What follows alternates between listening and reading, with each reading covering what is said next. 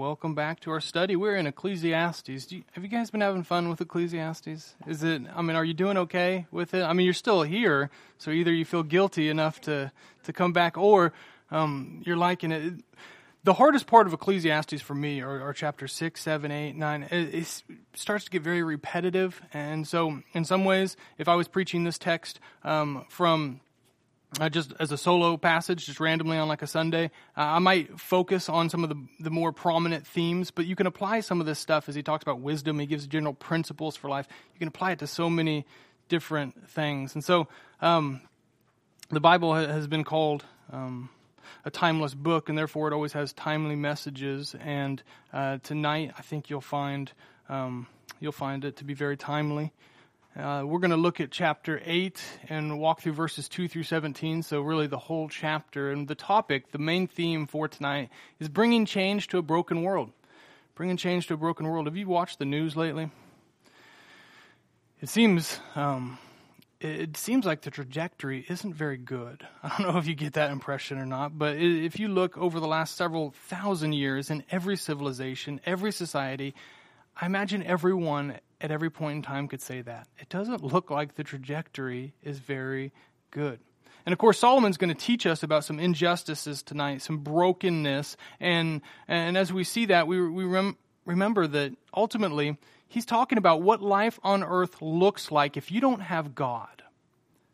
See, a lot of this and a lot of what you find in the Bible isn't necessarily, hey, you should do it this way. It's, hey, you shouldn't do it this way.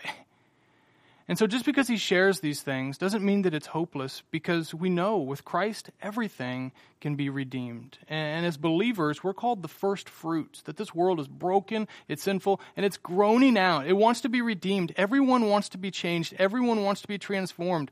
So many of our actions and our rebellion come from something deep inside saying, I want to be made new. I want a better life. I want to be what God created me to be. And so when it looks like what it has in the last week with the whole society just fighting each other, just rebelling against each other. One side saying, tell me I'm right. The other side saying, I know I'm right. And then just pointing fingers and hitting each other and fighting with each other saying, we're right. And yet nobody has any moral ground to stand on because everyone's in the same boat, and that boat is wrong. And you might have liberty and freedom to do something, but the way in which you do it matters, and to God, maybe it matters more than what you're actually doing. And so I don't know what your cause is. Maybe you're a social justice person, a human rights person. Maybe you want peace in the world. Maybe you want all the starving children to have food. I hope you want all those things. I think God cares about those things. As Christians, we're commanded in many places in Scripture to care about those things. And because we've been set free in Christ, we find that our heart does care about them. But ultimately, if you're anything like me, and I'm just being honest with you, when I see things like what we have in the last week on TV in Charlottesville, something inside of me says, I don't know how to help. Like, what do I do? You can pray, but how do you actually enact change when something seems so much bigger than you, and everyone's coming at a million different directions saying, we're going to do it the right way, and we know how to get it done, and you got to go this route, and you can do this. And as Christians, sometimes you're just like, I don't know. Especially when some of us in the middle of Kansas, we can't relate to a lot of this stuff. Let's just be straight. Some of us cannot relate to a lot of the inequalities that are happening. And so we think, well, do we just ignore it and pretend it's not happening? Or do we embrace it and go crazy and try to fix it? What do we do with it? And so I want you, as we walk through this tonight, I want you to think about your cause. If you're standing before a king who could actually change things, and he said, you could ask me anything you want. I'll see what I can do to make it happen. What would you say? What's at the top of your priority list?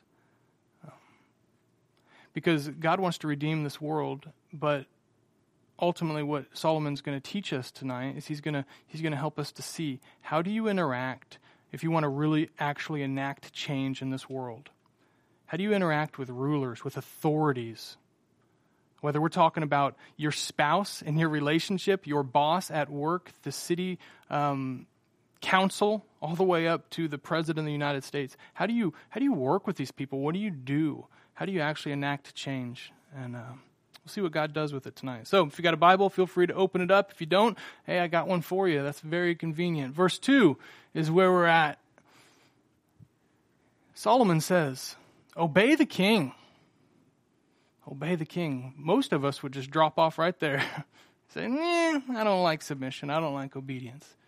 But he says, obey the king. Of course, he's a king, so that's convenient. Since you vowed to God that you would.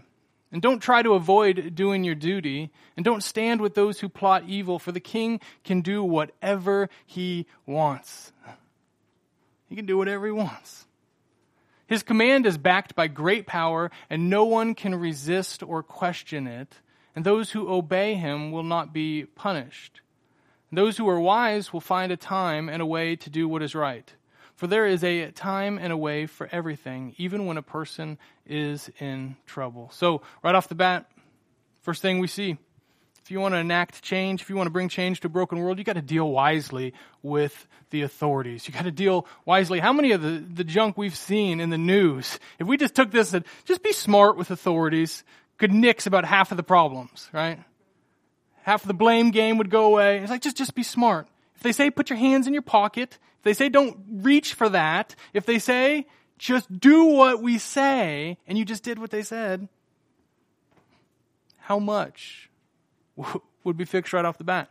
But remember, Solomon's a judge. He's a king. He had everyone under him, and he's saying, I've been doing this for a while. And so I'm telling my citizens, I'm telling people out there, if you want to work with the government, if you want to work with the king, if you want to get something done, here's how you need to come to the table. It's not the way you think. It's not what your family got you all psyched up to do and fanned into flame, your rebellious heart. Say, you go there, you tell them what to do, and we're going to get something done. No, Solomon said, I'm the king, I'm telling you, this is how we do it.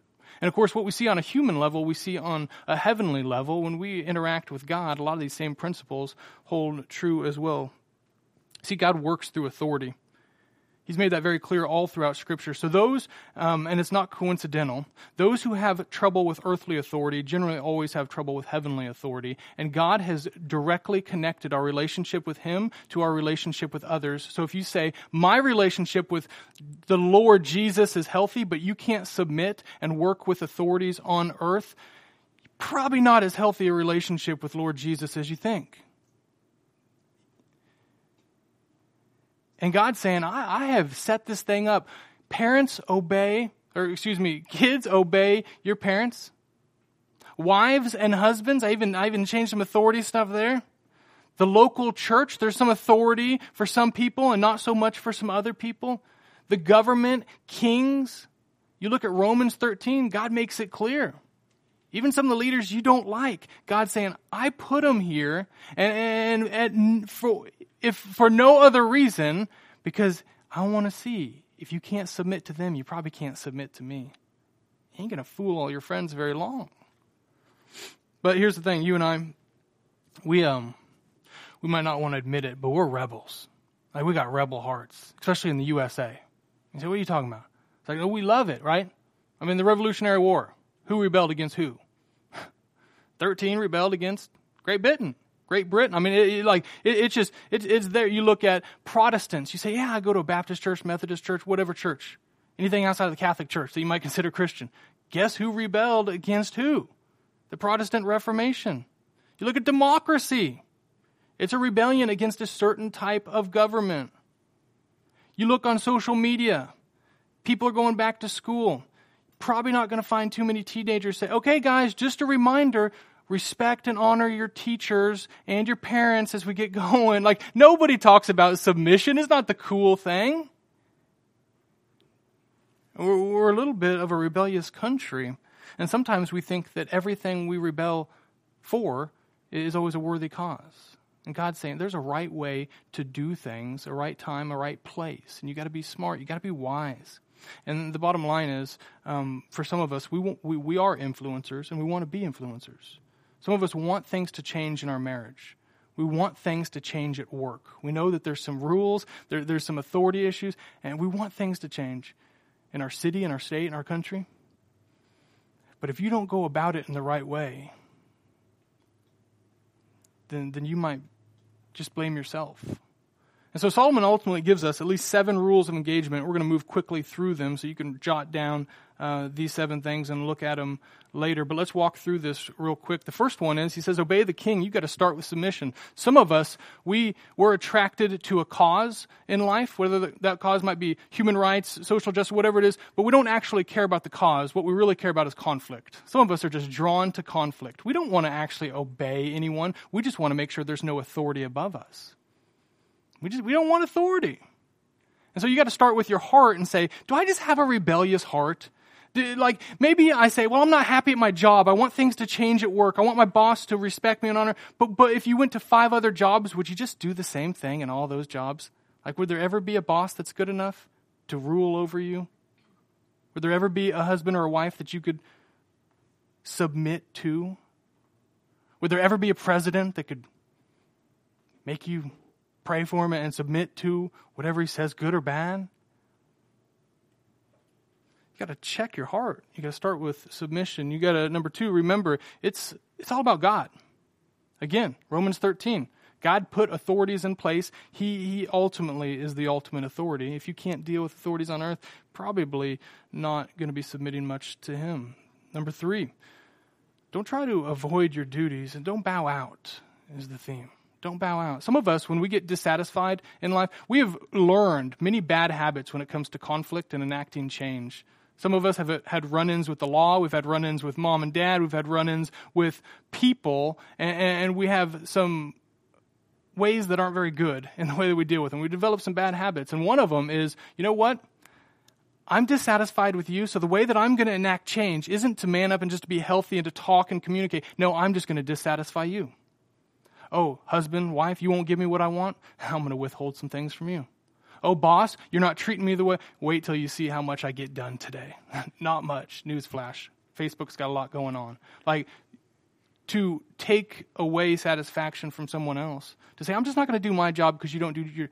That's not what God wants. Don't bow out. Passive-aggressive is not the way God's saying do it. Number 4, don't fight evil with evil.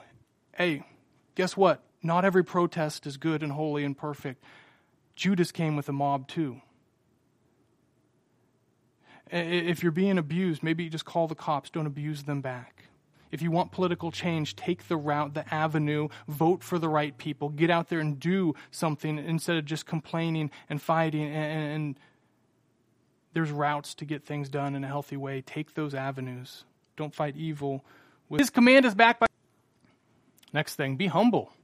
The king can do whatever he wants. His command is backed by great power. No one can resist or question it. If you want to stand up in your marriage and you're saying, we need things to change, recognize they could dump you, they could divorce you. They could. You say, things need to change at work. Okay, talk to them, do this, but recognize if you get a little bit arrogant, they can fire you. I have a loved one. Got fired. Said, how'd you get fired? Well, I was having a bad day. I was talking to my boss, and then we were working together, and then finally I just mouthed off a little bit, and they just fired me on the spot. Be humble. Recognize who's got the power. Some of us get so psyched up for our cause, we start to think we have authority that we don't really have. Don't be stupid. This is really practical, isn't it? Don't be stupid. Those who obey him will not be punished. Again, back to the cop situation. Lots of injustices in that area. But how we have got to the place where we hate our law enforcement is ridiculous. Nobody wants to take responsibility and say, you know what, it's true. Maybe they were a little bit harsh, but they got to make split-second decisions. And if you just do what you say, or do what they say, and then something bad happens, that's a conversation. But that's not the conversation we're having. It's, no, you didn't do what they said, and you're blaming them, saying they're mean to me. No, like, they got to make decisions. Just don't be dumb. Don't be dumb. And last but not least, be shrewd. Be wise. There's a time, there's a place. Again, just because you got a cause in life that you might think this is what I need to be doing, God wants me to do this for his kingdom. There's a time, there's a place, there's a way to do it. And God's saying you need to be smart, you need to be wise. And you can't just sit back and say, no, I got to go gung-ho because I got a cause. God's saying, if you get ahead of me, it's not going to work well for you. Be patient. Some of us have had to stay in jobs for years when we didn't want to stay in that job for days because we knew change is coming. Just got to be patient. Your marriage, I'm bailing. This is the last straw. There's a time, there's a place. If you're arguing, you give them some space. Relax. Don't make this worse by getting ahead of God. You guys, any of y'all watch any of those house flipping shows? You guys, any HGTV people? What's your favorite one? Throw one out there. Fixer Upper. Okay, good one. Good one. Here's a theme that you see through all of them. People want their house to change. They're saying, let's enact change. Let's bring these people in. And oftentimes, no matter what the show is, they will let the homeowners partake in one specific part of this whole thing. What part is that? Demolition. They say, come on. And they put on their goggles and they get a sledgehammer and go, ding. And then they go, oh, this is really fun. And they say, okay, get out of here. Let's go on to something else. But how often do they invite the homeowners back in to do the skilled labor?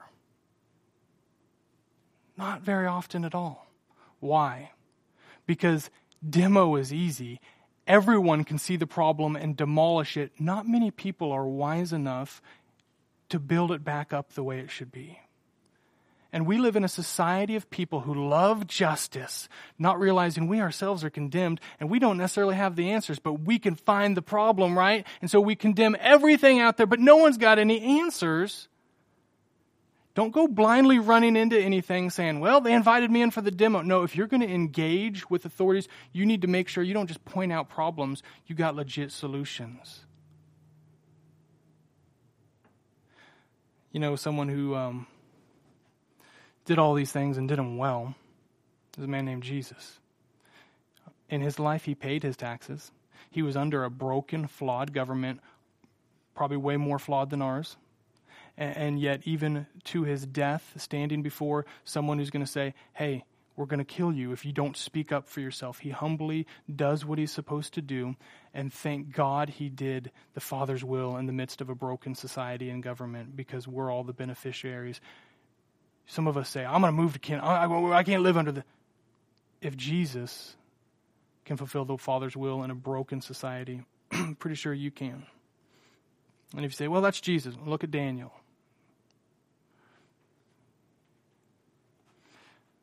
Verse 9. So this thing starts really practical in verses 2 through 6, and now we start to get a little bit higher up, and we start to see the 30,000-foot view. So we went from ground level, and now we're going to take this up and really look at it from a distance. Verse 7 says, indeed, how can people avoid what they don't know is going to happen? None of us can hold back our spirit from departing. None of us has the power to prevent the day of our death. There's no escaping that obligation, that dark battle. So Solomon's like, okay, I want to give you some tips. Here's how you interact with the king. Here's how you get things done in our society. But at the same time, like, we're all going to die. And there's some things that, like, you can't change. There's limitations to your causes. There's no escaping. He's talking about Judgment Day. And in the face of death, wickedness will certainly not rescue the wicked. Remember all those verses we read earlier about everyone's a sinner? Now, we talk about original sin. He says, surely no one's... The wicked would be all of us trying to rescue the wicked. And I have thought deeply about all that goes on here under the sun, where people have the power to hurt each other. Second thing we see. First one, you got to deal wisely with authority. Second one, you got to trust in the ultimate authority. You remember back in 2008 when President Obama, he was asked about abortion. Rick Warren, he was there at the church, and Rick Warren asked him about when human life starts. So civil rights, a human right issue. And McCain said, starts at conception. That's when human life starts. And then Obama said the famous quote, that's above my pay grade. Remember that? It's above my pay grade. And everyone's like, no, you got to make a decision. You got to make a decision. To some degree, this is what Solomon's experiencing. He's like, there's just some things. Like I could do, if you came to me and you did it in a shrewd, wise way, I could change some things in this kingdom. But there's some things that I can't. There's just some things I can't. Sometimes I think we go about things the wrong way. Some of us get so focused on social justice, we get so focused on human rights, we get so focused on whatever your cause is that we forget. If you simply care about redeeming life on earth but not souls to heaven, you're just planting flowers on the road to hell. And sometimes, and I think what Solomon's ultimately doing is he's saying, you got to understand, change can happen. Don't stop fighting for change. God wants to redeem this world, but at the same time, we only got so much power. God is sovereign. And you got to trust that. You got to believe that. And you got to ultimately, I think this is helping in my personal philosophy on how I actually enact change. And it's, hey, don't lose sight of people's souls. There's some churches that honestly, if you followed them, Facebook, if you followed their Twitter feed, if you heard a couple sermons, you would think their primary message was social justice.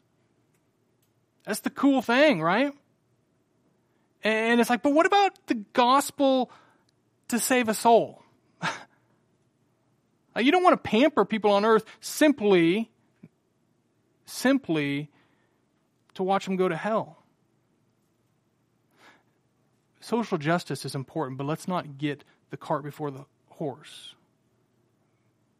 We're called biblically to care about people holistically. It starts with their soul all the way to the soles of their feet. We want to take care of people, we want to love them.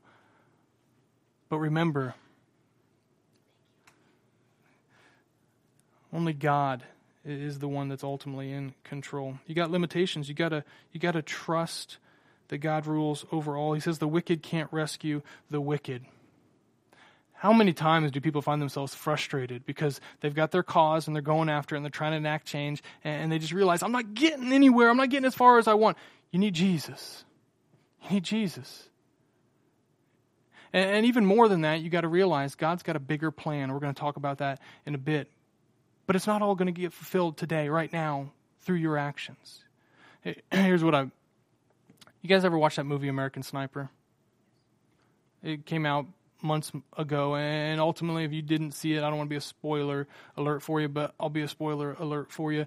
It's about a terrorist who, let's be honest, a lot of people around the world wanted to see dead, and about a guy, part of our military, who goes out and says, I'm gonna one at a time. We're going to hunt him down. We're going to take care of this. So you got a wicked guy who then the good guys, right? Everyone thinks they're the good guys. We come along and we're trying to take him out. And by the end of the movie, we all know how it goes. That guy's not alive anymore. The wicked guy perished. But if you go past the movie, what happened to that sniper? He's dead too. He was killed. So the good guy kills the wicked guy, but then the good guy gets killed by another guy who's wicked, but just happened to be on his same team. Another military guy who they're post-military time, and yet they're in a gun range, and he goes a little berserk and kills the sniper. The American hero dies by the hands of another American. Gets away from all the guys in the Middle East, but comes home and gets killed. And you just see, like, how does this happen? Like, there's wicked, and then there's some good, and they tried to help it, but then the good got killed by more wicked, and the wicked is us. And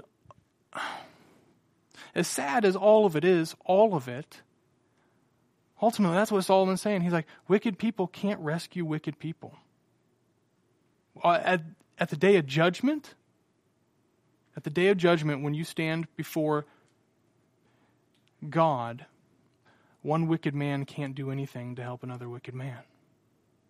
So, justice on earth is always flawed and it's always temporary because it's wicked people helping wicked people. And we don't have the power that we think we do in a lot of cases. Let me just say this before we move on. We were at GLS, the Global Leadership Summit, last week, and it's all about, obviously, leadership. 400,000 people all over the world watching this simulcast. And it's obviously practical leadership tips for most of the people who are speaking. It's one speaker after another. But there's a gal. I'm going to say her name because I would butcher it if I did it from memory. Immaculée Ilibagiziba. She's from Rwanda. 1994, she was part of the genocide where her people, her tribe, the Tutsi people, were obliterated. Almost 1 million of them killed within just a few weeks. And what had happened was several tribes all in one country, lots of hate. They kill the president of her tribe, the Tutsi people. And then the government gets on the airwaves and say, it's a free-for-all. Kill all your neighbors. Kill this whole tribe. They wanted to take out this whole tribe. And so they go slaughtering house after house after house. He talked about how people were hearing that first day, like 12 more murdered, 30 murdered, 20 murdered, like they're just murder. And she's like, this is crazy. And then she said her dad just told her, like, we're all going to die. We are all going to die. And long story short, she and several other gals, she left her family. All of her family was killed except for one brother. And she hid in a bathroom that was 3 feet by 4 feet. And 7 women hid, her being one of them, in that bathroom for 91 days. She said they just sat on each other. Of course, calling out to God as soldiers would come in and do sweeps of the house. Amazing stories about how they didn't open that door. They opened every other door. They did everything. But they didn't open that door. She could talk about injustice all day, every day. None of us in America have ever experienced that kind of injustice, that kind of fear, that kind of craziness. And she had 45 minutes at a leadership conference to speak to hundreds of thousands of people. You know what she spoke on? The joy of forgiveness. And through all that, she talked about how God was faithful, how God was powerful, how God saved them, and how God helped her over the years to forgive all the people who have murdered her family and all her people. How many of us, if we were part of that kind of injustice, would say, we're going to need more than protest. This is war. This is war. Once we get back on our feet, we're bringing tanks, it's going to be... And she's saying, I'm going to spend the rest of my life dedicated to telling people about Jesus and forgiveness. You want to enact change, you got to deal wisely with authorities. You got to ultimately realize who the ultimate power is. And you, even in enacting change, got to be bringing glory to Him, not just fixing a cause.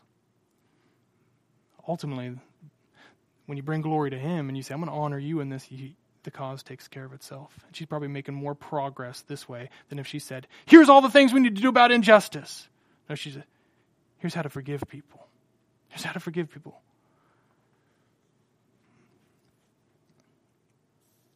Verse 10 through 14. All right. He says, I have seen wicked people buried with honor. So here's some of these injustices. Again, we've covered lots of them already. Yet they were the very ones who frequented the temple and are now praised in the same city where they committed their crimes. This too is meaningless. And when a crime is not punished quickly, people feel it is safe to do wrong. But even though a person sins 100 times and still lives a long time, I know that those who fear God. So Solomon, the whole point of Ecclesiastes, he gives at least 5 times throughout the book. His answer, and this is 1,000 years before Jesus, fear God. Fear God. Guy with all the power, wisdom in the world. And he says, I'm not that big of a shot. God is God, I'm not God. Fear God. I know that those who fear God will be better off. Verse 13, and the wicked will not prosper, for they do not fear God. So he's not just talking about on earth, because some wicked people prosper on earth, like he just said. People who are wicked, they get the best funerals. And people who aren't wicked, like nobody even goes to their funeral sometimes. It's not fair. The wicked will not prosper, for they do not fear God. Their days will never grow long like the evening shadows. And this is not all that is meaningless in our world. In this life, good people are often treated as though they were wicked. And we've seen that. And wicked people are often treated as though they were good. This is so meaningless. Third thing we see. When it comes to the Bible, read the last page first. When you're wanting to fix your cause, promote your cause, read the last page first. Go to the back of this. Any of y'all bookworms? Anyone like to just read? Tonight, are you going to go home and just read? Like some people just love to read. How many of you can't help? You get into like the first chapter and then you're like, I just got to go straight to the end. And you sneak, or maybe you hold off for a few chapters, but at some point you're like, nope, I can't do this anymore. I'm weak. I'm weak, and I just have to. Why do we do that? Why? Because number one, we want to know. We want to know how this thing ends. But number two, when you see how it ends, it actually helps the whole story to make sense, right? Like if someone becomes a Christian, I say, you know what? Jump into Leviticus. Let that be your intro into the faith. And they don't know how the whole thing goes. They just be like, this is crazy, right? And it helps. You see, I think ultimately what Solomon is telling us, being a judge, being a king himself, is not only is justice on earth going to be partial and ultimately flawed, but one day, it will be taken care of. There's going to be a judgment day, and you got to remember that all the time. If you lose sight of that and you put your hope just in earthly justice, you will continuously be disappointed. Some of us know. We know people. We know grandmas, grandpas, we know people who live in the court systems, right? Well, so-and-so's going to court. They got a court date. Well, hey, so-and-so's got a court. It's about their kids, or it's about their divorce, or it's just about run-ins with the law, and their lives rise and fall with what the judge said. And some of them know the judge better than they know their neighbors. It's like, if that's where your hope is, you're going to be so let down. So let down. And he's saying, you got to remember Judgment Day. You ever been or seen an injustice where you just, maybe in your own life, someone did you wrong and you just said, God, why are you letting this happen? Why are you letting this happen? Why would you even do this? Well, part of it is, and this isn't the only reason, but part of it is so that you and I remember, don't get too attached to this world. Don't find ultimate fulfillment. Let it reject you. Some of us just need to hear that. Let the world reject you and to say, I don't have all that you need. I can't satisfy you. Even our justice systems are going to be broken. You need something above the sun. You need God. I know if you're like me, you've done something stupid before. We all do it all the time. Where you didn't have all the information, and so you had to make a decision, or you chose to make a decision, and then you regretted it. Anyone ever done that? You just heard someone say, hey, did you know so-and-so did this? You're like, oh, I'm not even going to talk to him. I'm going to go call so-and-so, and we're going to take care of this, and then it works itself out, and you're like, oh gosh, if I would have known that, I wouldn't have said that, or I wouldn't have done that. I wouldn't have sent that email.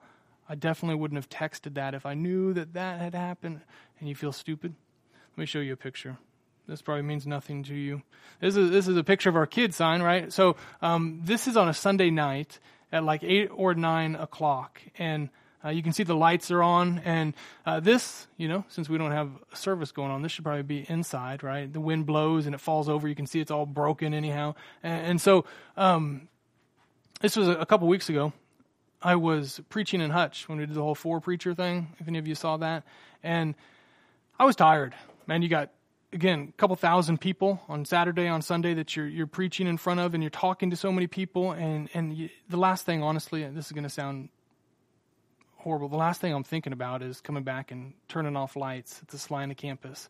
But I rolled into town at like 1, 2 o'clock, and I saw that the sign was out there. I thought, okay. Then we were buzzing around town all Sunday afternoon, and I thought, Okay, it's still there. Every time we pass by, it's still there. Is someone going to put that away, right? A little irritated inside because I'm like, oh, my boys, they know that I'm one of those, like, if you're faithful in the little, you can be trusted with. But if someone's like, no, I want the big stuff, but I won't be faithful in the little stuff, then it's awkward and we have to talk and you're not going to like me. And then I'm going to say, why don't you like me? Well, I got to embrace that you don't like me because it's biblical.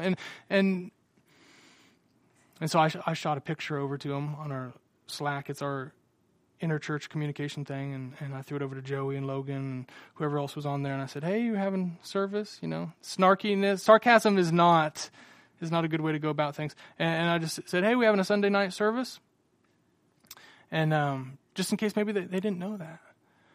Well, immediately one of them said, hey, the security guy, the guy who's putting in our security system, he's in there. That's why the lights are on. So I immediately thought, yeah, that was stupid. I should have, if I would have known that, I wouldn't have said that. And then the next morning, when we got to the leadership team meeting, I realized, well, the guy who would have been doing this without me there, who was responsible for this, he had family in town from another state, and so he went to lunch with him real quick, and they had to send him off, and so he wasn't thinking about a sign. It's like, oh gosh, well, that makes sense. And so before you knew it, I was looking at it like, well, actually, all of this makes sense. And if I would have known why it was the way it was, and that, hey, things were going on. They weren't just like, hey, let's mess with Ryan today and just leave things out and see how ticked he can get because he's only talked to us about this stuff 6,000 times. No, they weren't doing it. But in my mind, I'm driving by all day Sunday, like, they're probably trying to tick me off. They're probably trying to poke a little bit because they didn't see me this weekend and they just want to mess with me. No, how often do we, not knowing all the details, we make judgment? And here's the thing. If you're going to try to enact change on earth and you're not thinking about the fact that God will judge every person, no one will escape him. There will be justice in the end. You got to remind yourself. You got to read the last page. If you're like, gosh, this world's broken and people treat each other like junk and I'm trying to make things change, but I don't think that, like, some of these people, they're not going to get caught for their bad deeds. They're going to be exalted for their bad deeds and they're going to think that it's honorable. And I just got to remember in Revelation 20 and in verse 11, it says, okay, then I saw a great white throne and him who was seated on it. Okay, there's a different throne. That's different than what we have here on earth. And from his presence, earth and sky fled away, and no place was found for them. And I saw the dead, great and small, standing before the throne, and books were opened. Then another book was opened, which is the book of life. And the dead were judged by what is written in the books, according to what they had done. And the sea gave up the dead who were in it, and death and Hades gave up the dead. So the dead can't hide anywhere. The dead are just all getting judged, and according to what they had done. And then death and Hades were thrown into the lake of fire. This is the second death, the lake of fire. And if anyone's name was not found written in the book of life, he was thrown into the lake of fire. Okay.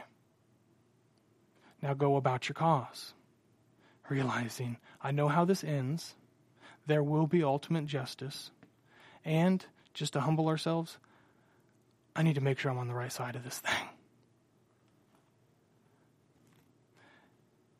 It may not feel like it, but all of humanity is walking towards an eternal courthouse, about to be judged. And sometimes what we perceive as God's lack of presence or power, and why doesn't he change? Why doesn't he feed people who need food and help people who are being oppressed? We say, God, are you not powerful? Are you not present? Sometimes it's just his patience, saying, you got time to repent. I'm giving you time to repent. And it's not that he's not here. He's here. It's not that he's not powerful. He could change it in a second. But he's saying, I gave you the gospel 2,000 years ago. My answer for all of this junk has not changed. Spread that message. Live that message. And the very thing that we thought was God saying, I'm not part of this anymore. You guys just deal with yourself, is actually God's loving kindness and patience saying, I'm giving you another opportunity. Thank God he's given humanity another chance to repent. Last but not least, verses 15 through 17. So this is going to take a turn. We're going to go from dark, and the mood is like, ew, this stinks. What do we do? And here's Solomon, like a crazy old grandpa, saying, let's just have a blast. He says in verse 15, so I recommend having fun. That sounds good. How many of you are like, you go to the doctor and they're like, oh gosh, the reports are horrible. You might have, I don't want to say it, you might have cancer. So what do we do? I recommend having fun. I recommend like having a blast. You'd be like, no, this doesn't fit. The diagnosis and the solution, they don't fit. And that's what it feels like a little bit. Because there's nothing better for people in this world than to eat, drink, and enjoy life. Do you enjoy life? Some of us just endure life. We don't enjoy life. So are you fun? If you're not, you're disobedient to God. He's saying, have fun. Have fun. In some ways, it's not so much a commandment as much as it is an invitation. You got to be able to sleep at night, knowing you're doing your part and God's using you, but you can't fix all this yourself. You're going to have to trust God's sovereignty, that He's going to redeem and change this world. And that's the spirit behind this whole thing. That way, they will experience some happiness along with all the hard work God gives them under the sun. So He's not saying, just ignore it. Just ignore all the problems. No, He's saying, this is going to be tough. The church has got a job to do. But enjoy life. In my search for wisdom and in my observation of people's burdens here on earth, I discovered that there is ceaseless activity day and night. So if you think we're going to get to an end, no, there's always something. People are moving. They're constantly changing. Things are happening. There's always going to be another cause. There's always going to be something to fight for until Jesus ends on Judgment Day. All of this chaos. And He says, finally, I realize that no one can discover everything God is doing under the sun. Not even the wisest people discover everything, no matter what they claim. We just don't know it all. Last but not least, you want to enact change? Enjoy life with the Prince of Peace. Enjoy life. So the mood changes. The mood changes and you say, what do we got to do now? Like, we should just be more devoted and more religious and more sober. Like, we should just be serious about everything because this is so crazy.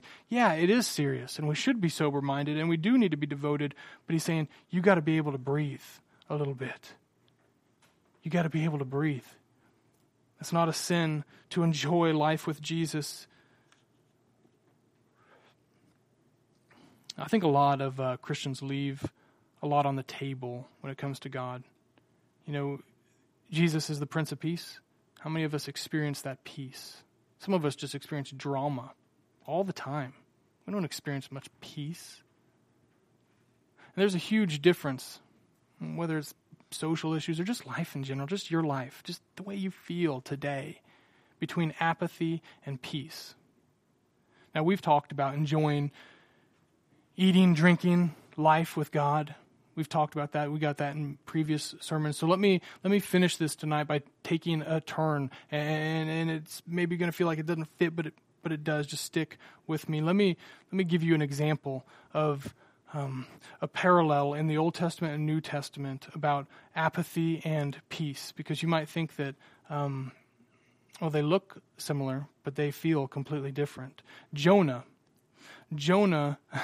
running from God, he was apathetic. He said, oh, I heard that Nineveh, they got issues. They're broken, and it's a horrible society. And God says, I want you to go help and redeem it. Go share my message with them. Tell them to repent. He's like, no, not doing it. And so he takes off, right? He takes off, and he finds himself in trouble. Now, fast forward, Mark chapter 4. Jesus finds himself in a very similar situation. And I want to show you some similarities between Jesus and Jonah. And I want to show you how Jesus is the better Jonah who brings us peace. I promise this is going somewhere. Bear with me. Let me show you 7 similarities, if you've never seen them before, with Jesus and Jonah. You remember both of them? They were on a boat, right? There was a boat, and they were doing their thing. Jonah 1, Mark 4. There's a boat. And number 2, there's a storm. Both of them are in a storm, and it's crazy, and it's not a fun experience. But then number 3, both of them went to sleep. How weird. Here's the difference. Remember, Jesus is sleeping out of peace. Jonah is sleeping out of apathy. Don't care anymore. I'm not doing God's will. If I die, whatever. Number 4, they were both prophets. So they were both people of influence who could enact some change. Number 5, they both had people around them who were angry. They were all freaking out. They were like, man, we're going to die. The disciples said, Jesus, we're going to die on this boat. And the people around Jonah were like, we're going to die. Number 6, they both had people who were obviously angry, but they woke them and rebuked them. The disciple says, Jesus, do you not even care if we're going to perish? And yet with Jonah, those sailors said, somebody caused this. Pray to God to fix this. And then number 7, and this is the most important similarity between the two, and you might not think it at first. Both of them were cast into the deep to calm the wrath of God. You say, wait, that don't make sense. Because Jonah, he was obviously, like he said, it's my fault. You throw me overboard, it's going to change. They threw him overboard, right?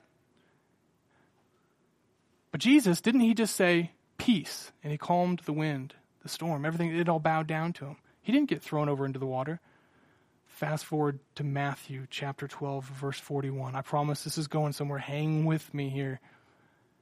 And Jesus, talking to his disciples, says, don't you know this wicked generation has a sign, the sign of Jonah? That's the only sign that's going to be given to them. And he says, essentially, for 3 days and 3 nights, he was in the belly, and I'm going into for 3 days and 3 nights, the belly.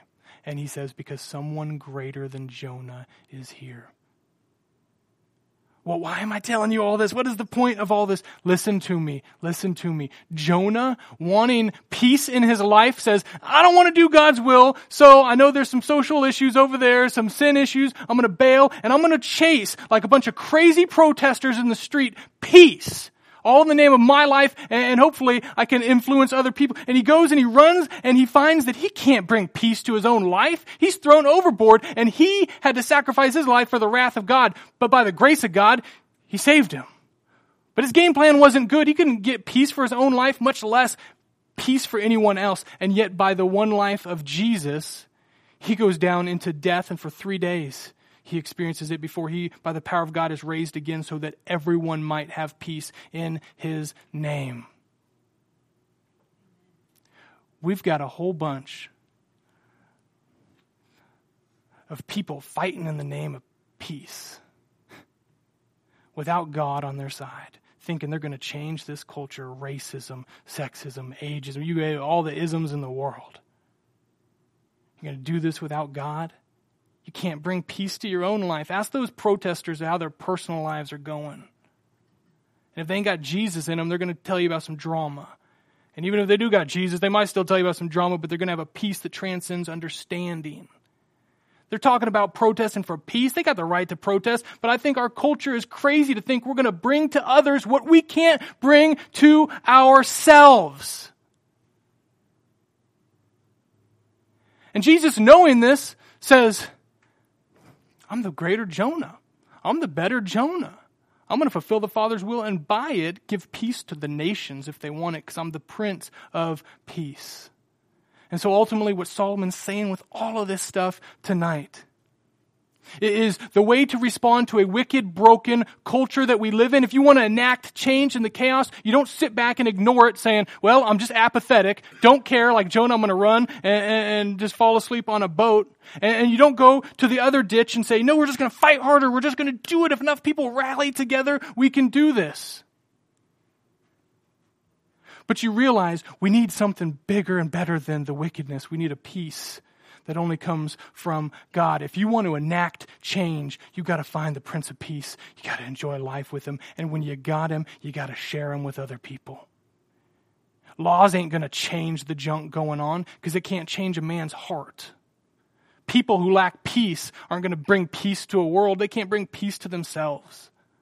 But when you know the Prince of Peace, you can share the Prince of Peace. You want to say, and I'm going to sum up with this, and we're going to close out in prayer. You want to say, how can I actually change this world? You make a disciple of Jesus. You say, right here in Salina, Kansas, I'm going to know peace because I know God. I'm going to have peace with Jesus and knowing that I don't have to experience his wrath anymore. And then I'm going to share that with other people. I'm going to invite other people into that and say, you can have peace, a peace that transcends all understanding because I know the Prince of Peace. When you introduce the world to him, you ain't got to worry about changing laws. You ain't got to worry about trying to change their heart.